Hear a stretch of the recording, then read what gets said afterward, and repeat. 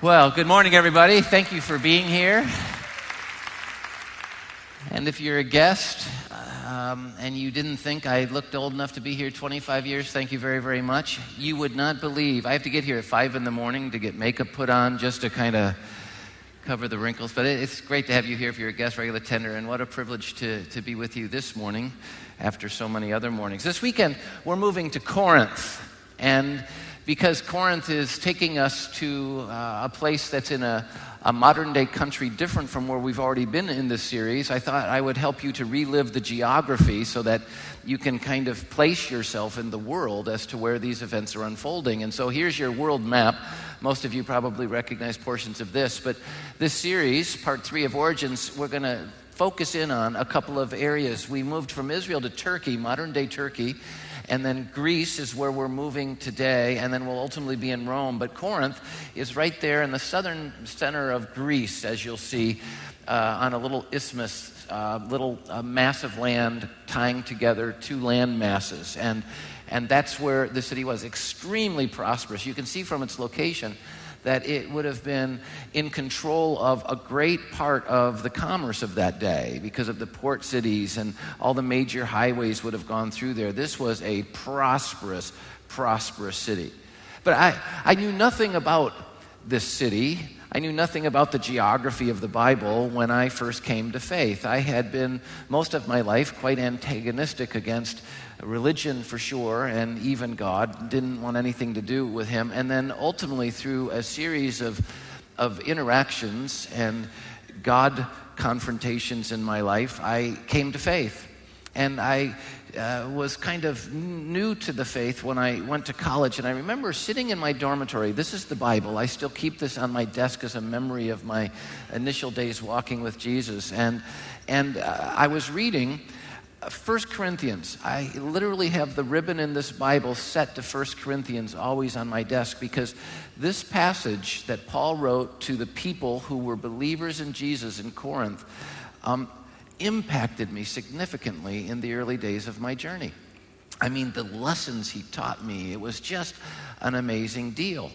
And so when I had the privilege to go and stand in Corinth for the very first time, I mean, I keep a Bible on my desk put to 1 Corinthians because of its impact in my life. It just was awe-inspiring.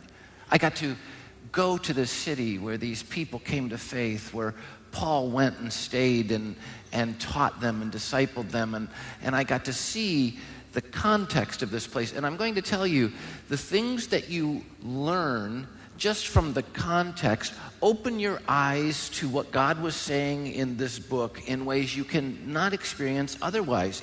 It's formative. I'd been teaching out of this book and in this book for 30 years, and then I go to Corinth, and my eyes open in a brand new way to stuff Paul was saying to them and why he was saying it. And if you ever have an opportunity, I just encourage you to take a trip just to focus on your spiritual formation. This is why we take people to Israel quite often. And we're now planning a trip, by the way, to modern-day Turkey, modern-day Greece, and all these areas so that we can focus on the New Testament spiritual formation of people's lives. And so you might be praying about that, putting away pennies, well, maybe dollars, maybe more than that, so that you can do that with us. But the context opens the Word of God to you. And so what I'm going to do is I'm not going to walk through 1 Corinthians and 2 Corinthians. I'm not going to walk through Acts 18, where Paul kind of went to Corinth for the first time. I'm going to highlight a truth that really came into firm clarity for me when I stood there in Corinth. One of the striking features in ancient Corinth, as you visit it today, is the temple that you see behind me right now. It's the remains of the temple of Apollo. And Apollo was a god out of Greek mythology, and in Greek mythology he was the son of Zeus, and ultimately he was considered to be the god of truth, or the god of prophecy, proclaimed truth, and the god of healing or medicine, and the god of music and art and beauty and wisdom. And the Greeks really held him up with prominence, and this huge temple was built to represent him. But the temple to Apollo that you see is just one of the many, many temples that was in Corinth in the day of Paul. There was the temple of Aphrodite and Poseidon and Hermes and Isis. And they even built, as many cities did, a pantheon. And a pantheon was a temple built to all the gods. You didn't want to miss anyone. So you could worship any god in the pantheon. And it was all these temples being built. And Corinth is an example of how throughout history, people have created temples to house their gods. And all the temples in Corinth motivated Paul to share an important truth that human beings have missed since the very, very beginning. And it's borne out by the building of these temples. And here's the truth that Paul shared. And I never understood why he wrote this to the Corinthians originally. I understood portions of the truth, but I didn't understand why until I stood there right in the shadow of this great temple. You know what Paul tells us the truth is? God created us to be his temple. God created us to be his temples, to be the place where he is housed in this world. God created us to be the place where he is worshiped from the inside out. God created us to be the place where he reveals himself to us and is in relationship with us. We were created to be the temples of God. And Paul says this to the people who lived in the shadow of this temple and so many other temples built as majestic pieces of art for their gods in his day. Look at 1 Corinthians 3:16. Don't you know, Paul writes, that you yourselves are God's temple? That God's Spirit lives in you. You don't need to go to the temple of Apollo to experience, your spirituality. God created you to be his temple. Look at 1 Corinthians 6, verses 19 and 20. Do you not know that your body is actually a temple of the Holy Spirit who's in you, whom you've received from God? This is spoken now to those of us who've received Jesus. He goes, you were created to be the temple of God, but you weren't born as a temple of God. Because of sin, God can no longer take up residence in us. But Jesus came and died for sin so that those who put their faith in him and experience his resurrection power can once again experience what they were created to experience. God in them, the hope of glory, being the temples of God. And he says, you are not your own. You were bought at a price, the price of Jesus' death and burial and resurrection. Therefore, now that you're his temples, don't go to a temple like this to honor God, but honor God with your body in all you do, because you were created to be his temple. Now, that's really different. It's a whole different view. You see, it highlights our problem. Paul is pointing out with clarity our problem. We've pushed God out of our lives. We've pushed God out of the place that he created us for him to dwell in. We've pushed God out. And so no longer do we worship him as he was intended to be worshiped. We have to worship him in an external way. And do you realize it's when we experience his presence within us that we experience inner fulfillment, which is what he created us for. It's when we experience him in us that we experience his peace and his joy and his contentment and the sense of our own value. And because we've pushed him out, we've lost these things. And no matter what we experience in this world, we still don't experience the fulfillment we were meant to experience, or the peace, or the joy, or the meaning, or the value, the sense of compassion, because he's not there to minister that to us. And so what we try and do is we really try and solve this huge problem that we have now that we've pushed God out of our lives and left God out of our lives. We try and solve this problem in two different ways. The first way we try and solve this problem is we try to replace God with cheap alternatives. We know we're empty. We know we don't have fulfillment. We know we're longing for so much more that we're not experiencing. And so we try and replace him with cheap alternatives. And we all do this, right? We try and replace what we've lost with God out of our lives with other people. And we try to replace him with money and stuff we have, stuff we do. We try to replace him with pleasure. And we even try and replace God with religion. I mean, that'll make up for our loss of him. But we attempt to solve our problems this way, and it just doesn't work, because no matter what we do, what cheap alternatives we try and bring into our lives, what we accomplish, we still don't experience what only he can give us. And the wise person who wrote the book of Proverbs said it in verses verse 23 of chapter 19. He says, the fear of the Lord leads to life. The fear of the Lord, it's when we reverence the Lord. It's when we're open to the Lord. It's when He's the one we worship. He's the one who's in us. Then we have life. Then we rest with contentment. Then we're untouched by trouble. It doesn't mean we don't experience trouble in the world. It means that we're untouched by that trouble because He's fulfilling us within and giving us peace within. It's when we have God in our lives. But we replace God with this stuff, and it just doesn't work. But that's just one way we deal with the fact that we've pushed Him out of our lives. Created to be His temples, and now we're just empty temples. You look at the temple of Apollo, and it's empty. He says, that's not what it was created for. That's a picture of us. It's who we are. And because God's no longer in us, and we're no longer functioning as we're supposed to functioning, you know what we do?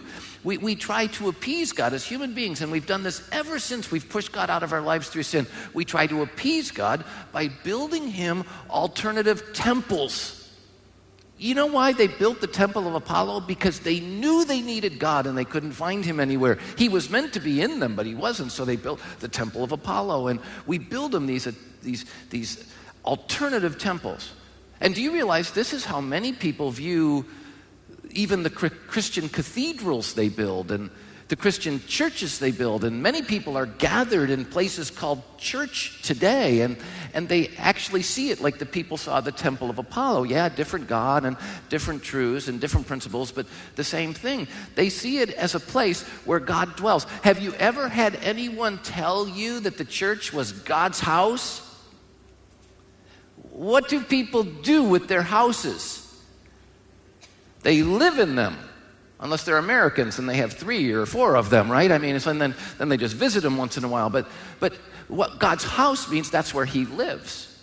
And see, Temple of Apollo, that's where Apollo lived. That's where you'd go to visit him. The Temple of Aphrodite, the same thing. And all these temples are built to house their gods. And that's what people do with churches. And so I can prove it. Do you know what people call places like what you're sitting in right now in churches and cathedrals? Do you know what they call them? They don't call them auditoriums. They don't call them gathering places. Do you know what they call this room in most churches? Sanctuary. Ooh. It's awe-inspiring. This is God's sanctuary. This is where God is, and God's people come to visit Him, and it's their sanctuary, and they get to experience God here where they don't get to experience everything.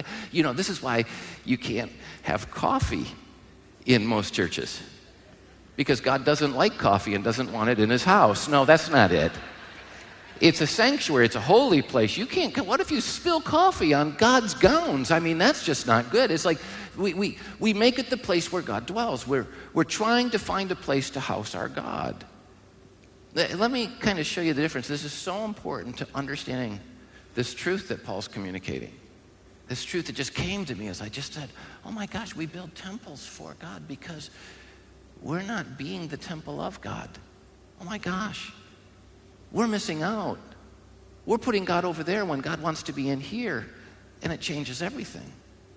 No wonder we're missing out. Even as Christians, many of us are missing out because we think God's here. We think we come visit Him, and then we leave. And some of us are really glad He stays because we know what we're going to do when we leave, right?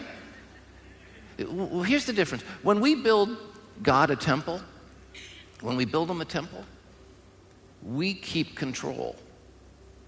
Did you know that? When you build God a temple, you keep control. And here's what happens. When you build God a temple, you get to leave Him there. This is a big deal. God's limited to that place. No, God, we built you this house. We expect you to stay in it. We even put those little, criminal bands on His thing so He can't get 10 feet from the house. I mean, you got to stay there, God. When we build Him a temple, we keep control because then we can live without Him when we want to live without Him. You know, Monday, Tuesday, Wednesday, Thursday, Friday, Saturday. We can live without Him because He's over there at the church. He's at the temple, and we'll go visit Him maybe. But that's where He is, and so we can live without Him most of the time. When we build Him a temple, we get to choose when we visit Him and when we don't visit Him. We get to choose the parts of our life we want to share with Him and the parts of our lives we don't. And when we visit Him, we can dress up real pretty so that He won't see all of our scars and our dysfunctions and our damage. We'll put on our best behavior when we're out there. I've just got to tell you something. I've had people, have you ever told people, I'm a pastor and I wear like jeans to church. And there are a lot of people that have a problem with that. I don't know why they have a problem with that. I wear underwear under these jeans. It's all good. But here's the thing. It's like, they go, no, if you were going to a job interview, you'd dress up. And you're going to church, you should dress up. I said, he sees me in the shower. I mean, really, he's everywhere. The church isn't the only place he exists. If you wear a suit, even in the shower, if you wear a suit every moment of your life, then I buy into your concept that you're going to dress up for God. Unless you've built him a temple. This place where you leave him and you come and visit him once in a while and you dress up and put on your best behavior even though you don't live your best behavior out there. You see, when you build God temples, you maintain control. And that's what most of us have done. We've built God a temple. But when we're the temple, we surrender control. Have you ever thought about that? You see, when we're the temple, he's always with us and we're always responsible to him. When we're the temple, he shares in all parts of our lives, our work, our family, our pursuit of pleasure, and every choice we make. We have to surrender control. When we're the temple, everyone is included in worship. We can't exclude anyone because everyone is his temple. Isn't it weird that when you build the temple, you can exclude people you don't like. You can exclude them for how they look or how they act or how they dress. But when we're the temple, we can't do that anymore because God excludes no one. Isn't that amazing? When we're the temple, no one is given greater opportunity or proximity to be with God than anyone else because he is in all. Now, when we build God a temple, lonely and empty people come in looking for fullness and looking for love, but they remain lonely and empty on the inside. Because if you're lonely and empty on the inside, you can come into a place where God and others gather, but you can still feel lonely and empty on the inside, and many of you do. Many people come to church and then never come back because they still feel lonely and empty. And that's what happens when you build a temple. But when we're the temple, God fills our emptiness. God pours his compassion out in us. And even when we're all alone, we're not alone because he's with us, because we're the temple, loved, fulfilled. When we build God a temple, the building is the focus. But when you look at this, it's like, that's cool. I mean, I really, it's like, I just spent a long time looking at that. It's beautiful. Oh, it's awesome. What was it like when it had marble on it? And the building is the focus. When we build God these temples, it is the art. It's what we value. It's what we invest in. It's what we care about. But when we're the temple, people are the focus. When we're the temple, people are the art. People are what's valued. People are what we invest in. And have you noticed in cathedrals and churches all over the world, very often, it's the building people care about and not the people coming to the building that they care about? Have you noticed that? Have you ever gone to these churches and cathedrals where it's, don't do this, don't do this, don't do this. In fact, screw it, don't even come in. Have you ever been to those places? It's craziness because the building's what's valuable, not people. This has got to stop because we're the temple. People are the value. It's okay to build a church building. It's okay. It's okay to invest in that, but not because the building's important, but because of the people being important that can gather in Jesus' name. That's the only thing that makes a building worth it. I was a pastor down in Florida years ago. I mean, I've been here 25. You've seen that already, right? So, years ago, I was a pastor in Naples, Florida.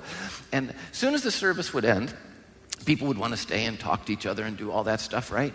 Well, as soon as the service was over, one of the deacons, church leaders, would go and turn the auditorium lights off.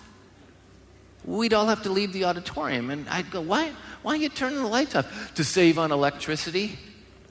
I said, we're going to start caring more about people here than we do electricity here because that's what Jesus died for. He didn't die for your precious little light switch, pal. He died for people. And it's just, when you build God a temple, that's the thing you care about. But God cares about his temple. and that's people. Do you realize when you build God a temple, godliness is something you put on. You put it on when you go to visit him. But when you're the temple, godliness is something found within you, because God is the only one who makes godliness, and when he's inside, there's godliness there. Do you realize Brad Powell will never be godly? But the more I allow God to dwell in me, the more godliness I will reflect because he's in me. Too many of us are putting on our Christianity. We're trying to be like Jesus. We're trying to be godly. We're trying to be spiritual. Stop trying, give up, let Jesus in, and he'll do it for you. It changes everything. This is an awesome reality. When we build temples for God, we've done something great and worthy of praise. I mean, look, it's, wow, who built that? But you realize that when we're the temple, we bow down and recognize that God has done something great and worthy of praise. Do you see the difference? And I never even got this. I mean, it's right there in 1 Corinthians 3 and 6 and all the way through. We're the temple of God. Yeah, I get it. I didn't understand why he wrote to them until I stood there and realized this is what they saw as where gods live.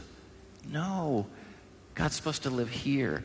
And I realized that I pastor in an area where most people feel the same thing. And I think I pastor a church where most people can get lost in the same thing. We are the temple. It changes everything. So let me give you the application. If we're going to experience God and his promises in our lives, then we need to stop building temples for God, and we need to start being the temple of God, and it will change everything. We need to stop building temples for God. And you know, we all do these works. I'm doing this for God. I'm doing this for God. I'm doing this for, look what I've done for God. Look what I've done for God. Isn't that awesome? What's God doing in you? That's the question. We have to stop building temples for God, and we have to start being temples of God. And how do we do that? Well, let me just give you a couple biblical principles that Paul shared with Corinthians and in other places of the Bible. How can I be the temple of God? Well, if I'm going to be the temple of God, I have to build my life on the right foundation.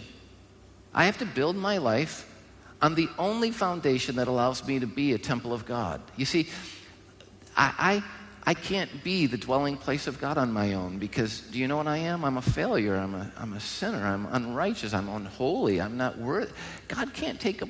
Look, I've filled my life by my choices with black mold. I mean, he can't dwell in there. But Jesus came and he died on that cross because he was paying the penalty for sin. The wages of sin is death, so that he can now give us the gift of life. He rose again to put life in us. And you know, with Jesus, we can go from people where God can't live in us to being people where God does live in us. But to do that, what's the only possible foundation? Jesus Christ. And that's what Paul says in 1 Corinthians to these people who lived in the shadow of this temple. Look at 1 Corinthians 3:11. No one can lay any foundation other than the one already laid, which is Jesus Christ. If you're building your life on anything other than Jesus Christ, you are building temples for God, but you're not being the temple of God, and you're missing it all. Do you see it? That's what we have to do. Which is why what Jesus said to the church of Laodicea, which we looked at a couple of weeks ago, is so important and vital to us every single day. You know what Jesus said to them? He said, I'm standing at the door knocking. And if you just hear my voice and open the door, I'll come in and I'll do life with you. You know what he's saying? He's saying, you're building temples for me, but I'm wanting to be in you. Let me in. And here's my encouragement. Until you let Jesus in you, you will never experience the life you long for, because you will be building temples for God, but not being the temple of God. Do you see that? And for those of you who are already Christians, you're thinking, yeah, those people that are here that don't know Jesus need to let him in. Yeah. But do you know that passage was to a church, to Christians? This is to those of us who are already believers, because just because you've let Jesus in the past doesn't mean you've been letting him in lately. Let me ask you, has Jesus been fully alive in you this last week? Have you been being the temple of God, keeping the door wide open? Our job every single day is not to try and be like Jesus. Our job every single day is to keep the door of our life open to him. There should never be a time in my life where Jesus has to knock, because he should already be inside. And I think more times than not, he's having to knock. How about you? And so if I'm going to be the temple of God, I need to build on the right foundation, Jesus Christ. If I'm going to be the temple of God, I need to build my life with the right things. Now, I have to build it on the right foundation, on the right thing, Jesus Christ. I need to build it with the right things. Look what Paul says, 1 Corinthians 3, verses 12 through 13. If any man builds on this foundation, the foundation of Jesus, see what happens is we get Jesus in our life, and then we start living our life. And he goes, if anyone builds your life on Jesus Christ using gold, silver, costly stones, 3 possible choices, wood, hay, or stubble, 3 more possible choices, his work will be shown for what it is, because the day will bring it to light. It will be revealed with fire, and the fire will test the quality of each man's work. He's simply saying, one day, every single one of you is going to stand before me in judgment, to which some of you go, I don't even believe in him. Well, it's going to be an amazing day for you then. We're all going to stand before him in judgment, and you know what he's going to do? With the fire of his light, he's going to test the quality of what we've built on the foundation of his salvation. And if we use gold and silver and precious stones, it'll last. If we use wood, hay, and straw, it won't last. What are you building your life with? There are a couple of things that I believe are the gold, silver, and precious stones. There are a couple of things I know fit this category. The first is God's Word. If I am going to be the temple of God, then I have to build on the right foundation, and I have to build with the right things. And the right thing to build my life with is God's truth, God's Word. And Paul says it. I mean, he talks about God's truth all the way through the epistles, but what he does is he draws it from Isaiah the prophet back in chapter 40, verses 6 and 8. Look what God says. All men are like grass, and all their glory is like the flowers of the field. The grass withers, the flowers fall, but the word of our God stands how long? Because it's gold, silver, precious stones. We need to be building our life with God's Word. Now, here's the truth. You know what most people are doing? They're building their lives the way they want to. You know, my world doesn't accept this truth, so I'm not going to accept this truth. My world doesn't accept this thing, so I'm going to do this. My world's kind of going in this direction. If I'm going to get along with my world, then I've got to kind of change my view of it. And you know, we're all building our lives out of wood, hay, and straw because we don't want to offend our world. We don't want to not fit in. But here's the fact. You're either going to fit in with your world or you're going to fit in with your God. The question is, who do you really want? We need to build our lives with God's truth because that's gold. It will last. And we need to build our lives with God's grace. God's grace. Most of us are trying to build our lives. We're trying to work it out. But look what Paul says in 1 Corinthians 15:10. But by the grace of God, I am what I am. And his grace to me was not without effect. No, I worked harder than all of them. Nothing wrong with working hard, but not I, but the grace of God that was with me. You know the hard work Paul did? He did the hard work of keeping the door of his life open so Jesus could do in and through him everything he wanted to. It was grace working in him. It was God's power working in him. And here's my question. Who's doing the work in and through you? Are you doing it yourself, or is grace doing it? Grace is gold, silver, and precious stone. What we do, it's wood, hay, and straw. And I think most of us are building temples. Even those of us who are on the foundation of Jesus, we're building temples of wood, hay, and straw. What a waste. God's Word and God's grace. All right, so we have to build it on the right foundation. We have to build it with the right things. And then, you know, if we're going to be the temples of God, then we need to build our lives around the right things. Not just on the right things, not just with the right things, but around the right things. Because if you build around the wrong things, it's going to mess you up. In fact, Paul even said it. Look at 1 Corinthians chapter 15, verse 33. 1 Corinthians 15:33. Don't be misled. Bad company corrupts good character. If you build your lives around the wrong people, the wrong advisors, the wrong kind of influences, it's going to mess you up, which is why God wants us to build our lives around the right people, the right influences. And you know where you find that? Well, he tells us. Look at Hebrews chapter 10, verse 25.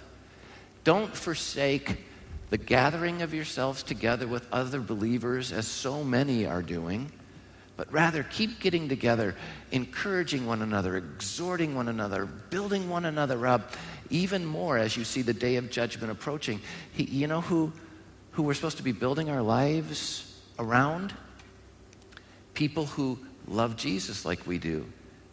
People who aren't building temples for God, but people who are being temples of God. We're supposed to be building our lives around God's people. Now, there's nothing wrong with having relationships with people who don't know Jesus, because the only way they're ever going to get to know Jesus is by knowing someone who does know Jesus. But our most intimate relationships need to be, the relationships we go to for counsel need to be ones with people who are building their lives on God's word and God's grace, on Jesus Christ. Do you see that? And yet so many people, it's like church is a place we go when it's convenient. Here in Michigan, if it's not raining, if it's not snowing, if the weather's not too good, if the weather's not too bad, if I have no place else to go, maybe one time a month, maybe two if God's lucky, I'll come and visit him like the old guy at the nursing home. We're not building our lives around God's people. We're building our lives around our world. I hear it all the time. I don't have to go to church to love Jesus. I have news for you. Yes, you do. I don't have to go to church to love it. Yes, you do. You can know Jesus and have Jesus without going to church, but you can't build the life that God wants for you without God's people. You can't do it. It's impossible. Stop believing the crap that you're being told and start believing the beautiful truth that Jesus has given us. We need each other. You know why I've pastored this church 25 years? It's not because you've always been nice to me. I need to be a part of the church family, and the further I get away from relationships with my church family, the further I get away from God. It's easy for me to start messing up without you, and it's easy for you to start messing up without us, which is why so many of you are messing up. Stop it. I mean, get together with God's people. I mean, we need to do it in big group and in small group. We need to do it one-on-one and one-on-20. We need to be together, because when we build our lives around the right people, we start becoming the right people, loving Jesus. And that's going to change the world. Let's start being the temple of God. And if we're going to be temples of God, then there's one last thing we need to do. We need to build our lives for the right things. We need to build our lives for the right things. On the right foundation, with the right things. I mean, all these things are so important, but around the right things, and then we need to build our lives for the right things. And Paul tells us what the right things are. Can I just share two of them? Look at 1 Corinthians 10:31. So whether you eat or drink or whatever you do, do it all for the glory of God. The word's doxa, worship, for his glory, to honor him, to elevate him, to lift him up. There's only one right purpose to live for if you're going to be the temple of God, and that's to worship God, because that's what we're supposed to be. We're the temples of God. We're supposed to be places where he's worshiped, where he's revealed, where he's honored. This building, if it got wiped out tomorrow, nothing would change about this church except where we gather. We, the people, are the church. And the important thing is that we honor him in us. Too many of us are on our best behavior when we come into this building. We need to be on our best behavior when we're alive, breathing, and awake. Because whether you're eating or drinking or sleeping or playing, pursuing pleasure or working, you are supposed to be the place where God is worshiped. And that's the right purpose to live for. And if you work for any other reason but to give him glory, you're working for the wrong reason. If you seek pleasure for any other reason than to give him pleasure, you're pursuing pleasure in the wrong way and for the wrong reason. We need to make him what we worship. And what else is the right thing? Well, if we're going to build our lives for the right things, then we have to build it for the right reward, the right reality. Look at what Paul says in 2 Corinthians 4:16 through 18. Therefore, we don't lose heart. Though outwardly, we're wasting away. We're getting beat up by this world. But inwardly, we're being renewed day by day. Remember, when we're the temple, We can be content even when the world's disrupted. When we're the temple, when God's in us, we can be at peace even when the world's at trouble. He says, so we're getting beat up in this world, but inwardly we're being renewed day by day. For our light and momentary troubles are achieving for us an eternal glory that outweighs all the troubles we're experiencing now. So here's what we do. We fix our eyes not on what is seen, but on what is unseen. For what is seen is temporary, but what is unseen is eternal. If we're going to be the temple of God, we have to build our lives for the right things. Are you living for the eternal or the temporary? The temples that humans build can be unbelievably impressive. I mean, they can be awe-inspiring works of art, places that we want to go pay money for and visit. They've been called some of the great wonders of the world. But the temples that we human beings build will never bring us what we're longing for, what we were created to experience in this world: fulfillment, peace, joy, or contentment. Only God can give us those. And we can only experience God giving us those when we allow Him to dwell in us, when we fulfill our original purpose to be His temple, when we keep the doors of our life open. So can I just remind you this weekend, and it can change your life. If you want to experience God in your life, if you want to experience His promises alive in you, if you want to know His fullness, then stop building temples for God and start being the temple of God. Let's take the advice of Paul and realize that our body is a temple of the Holy Spirit who's in us, whom we've received from God. And so we're no longer our own. We've been bought with a price, and therefore we're supposed to honor God with our bodies. And do you know how different life would be if we honored God with all that we are, wherever we are? Gee, the light of Jesus might shine in the darkness around us. Goodness, God's glory might be demonstrated instead of just talked about. Oh my, God's presence might be something we don't wish for and long for, but something we know and cherish. It would change everything. You're not made to come to a temple. You're made to be the temple. And when you are, life changes forever. Would you, just before we close, bow with me in a word of prayer?